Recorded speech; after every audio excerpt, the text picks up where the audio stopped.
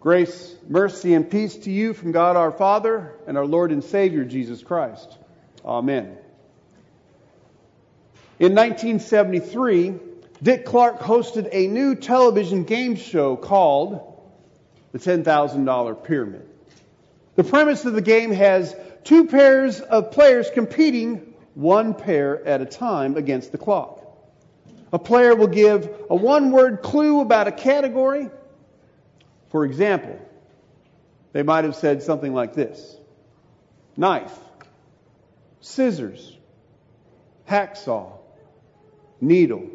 And the other player guesses what they have in common by saying something like, things that you cut with.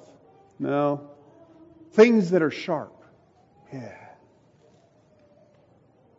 Over time, this game show has evolved, as have the prize winnings. Today, the game show is known as the $100,000 Pyramid. Inflation probably had a little to do with that. Now, this morning, I'm not offering any prize money and don't want any answers blurted out, but I do have one for you to try and figure out and think about. Cake, pie, smartphone, rumors, jewelry, pornography. If you came up with things that are tempting or some variation of that phrase, you are correct. In our gospel reading this morning, we hear about things Satan said to tempt Jesus to sin.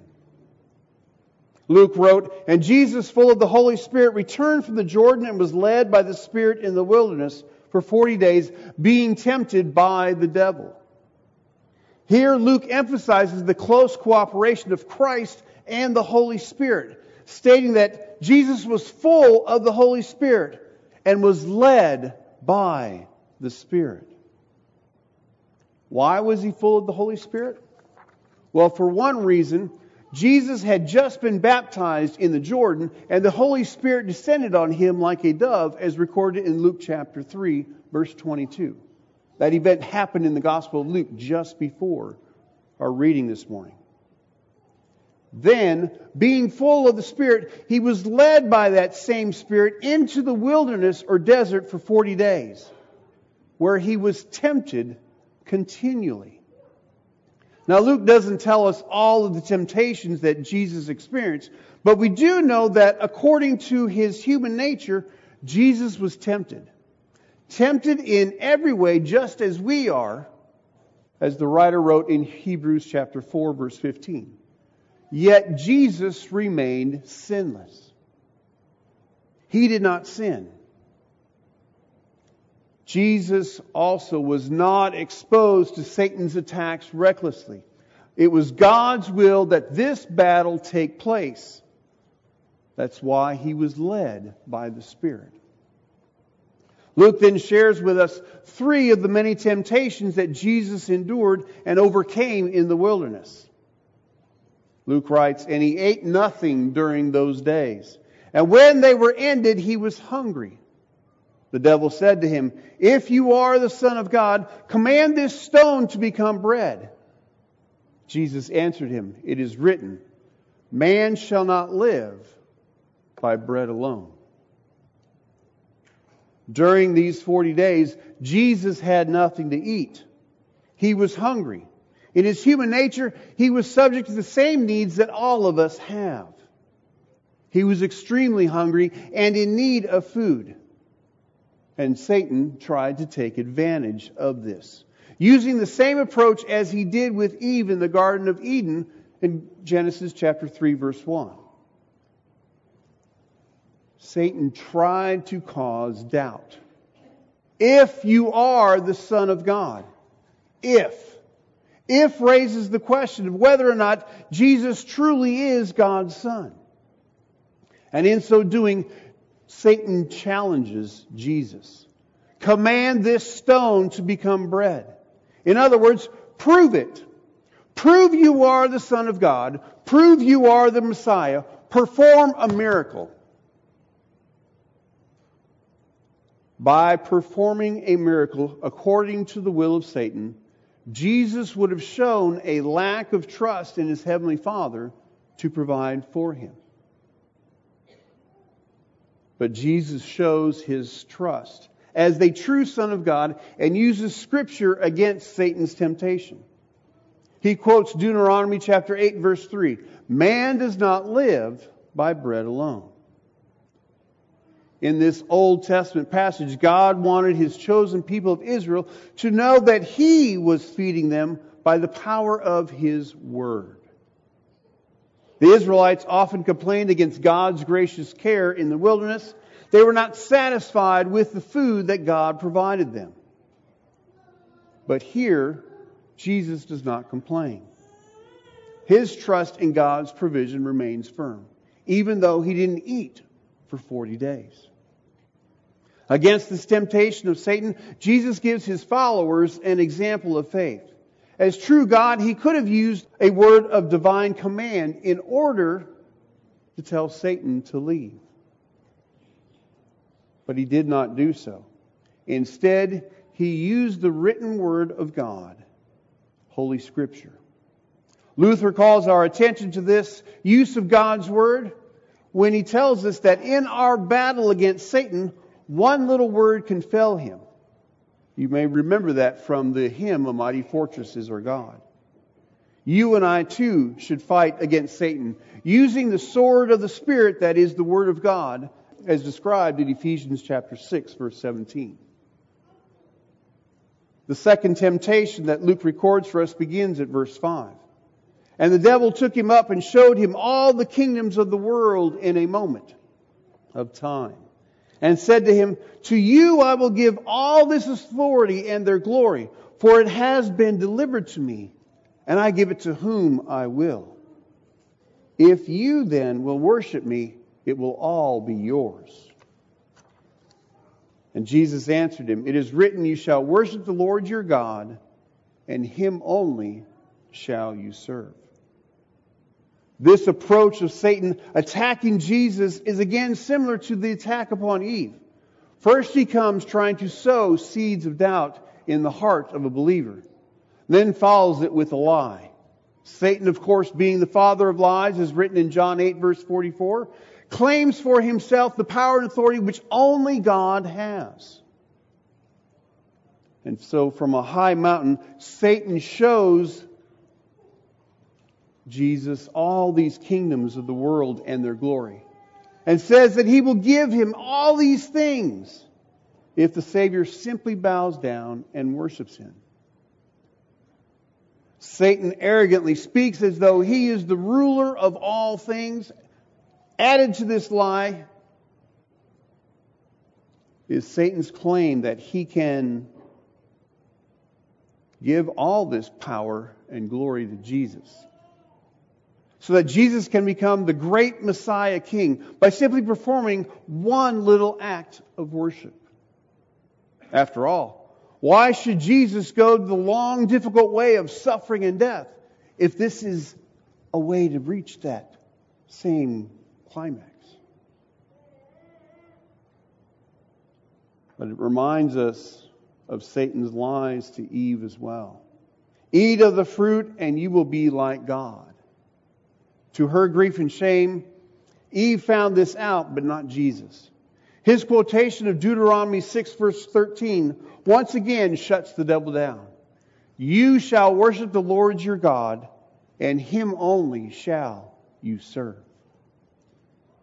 The third temptation that Luke recorded begins in verse 9. And he took him to Jerusalem and set him on the pinnacle of the temple, and said to him, "If you are the Son of God, throw yourself down from here, for it is written, He will command the angels concerning you to guard you, and on their hands they will bear you up, lest you strike your foot against a stone." And Jesus answered him, "It is said, you shall not put the Lord your God to the test." In the first temptation, Satan tested Christ's trust in the Father's care to provide for bodily needs. Now he asks Jesus to prove this trust in God's saving power. Satan misuses God's Word as a proof of God's promise that He will protect us against all things by letting His angels guard us, as found in Psalm 91.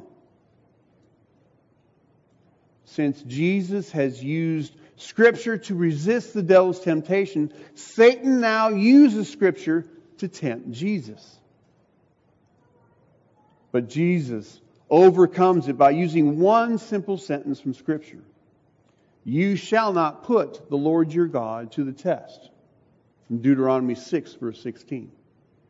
Jesus uses this passage in order to correct the meaning and context of that passage from Psalm 91. Our Lord interprets Scripture with Scripture. In other words, do not take a gracious promise of God and use it to tempt or challenge God by doing something that is contrary to His will. Then Luke tells us, and when the devil had ended every temptation, he departed from Jesus until an opportune time. The devil had met his match. He knew he had no hope of success now. But as Luke reports, he refused to give up in his efforts to lead Jesus to sin, but merely left until an opportune time later.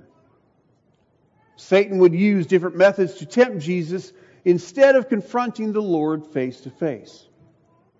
Jesus, in His humanity, used God's Word at every turn when tempted by Satan. You and I are able to fight off far more of Satan's temptations using God's Word as well. Even though we won't ever know God's Word as well as Jesus does. You and I can and ought to use it just the same. We can and ought to spend time in His Word on our own. We can and ought to join a Bible study to become more familiar with God's Word. By so doing, we can learn so much more about how to ward off these temptations of the devil. Think of it this way. Let's pretend you're a vehicle. You can be any vehicle in the world that you want to be. Perhaps a shiny red convertible or a nice shiny big black truck. Since it's March in Fargo area, that means its pothole season is starting to ramp up. Those potholes are temptations. We try to avoid them, but sometimes we don't. Some of them we don't see coming, while others we know are there. And because they're filled with water, let's go ahead and drive through and make a big splash, because that's cool and fun. But what happens after that big splash? Among other things, now your vehicle is out of alignment. Your bright, shiny car or truck is now dingy and dirty, especially once it dries. Because you allowed that pothole, that temptation to lead you to sin, now you have to deal with the consequences. Now your vehicle needs to be realigned. Now your vehicle needs to be washed. It needs to be made clean. So how do we realign our vehicle? We go to our Lord Jesus and confess our sin. He eagerly awaits His people to repent and seek His forgiveness. As a baptized child of God, you and I ought to daily repent so that our Lord will wash you clean of your sin.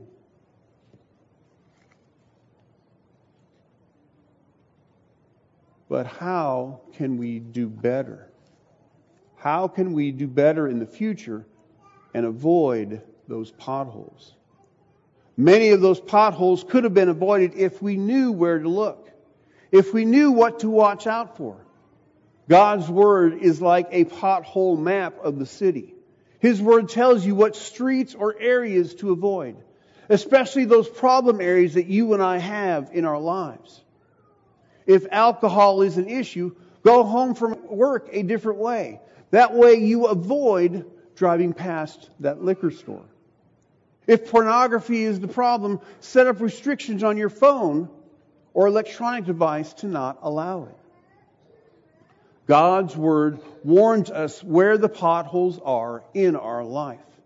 He gave us His Word, including the Ten Commandments, to direct us in His ways, to watch out for the devil's deceitful schemes.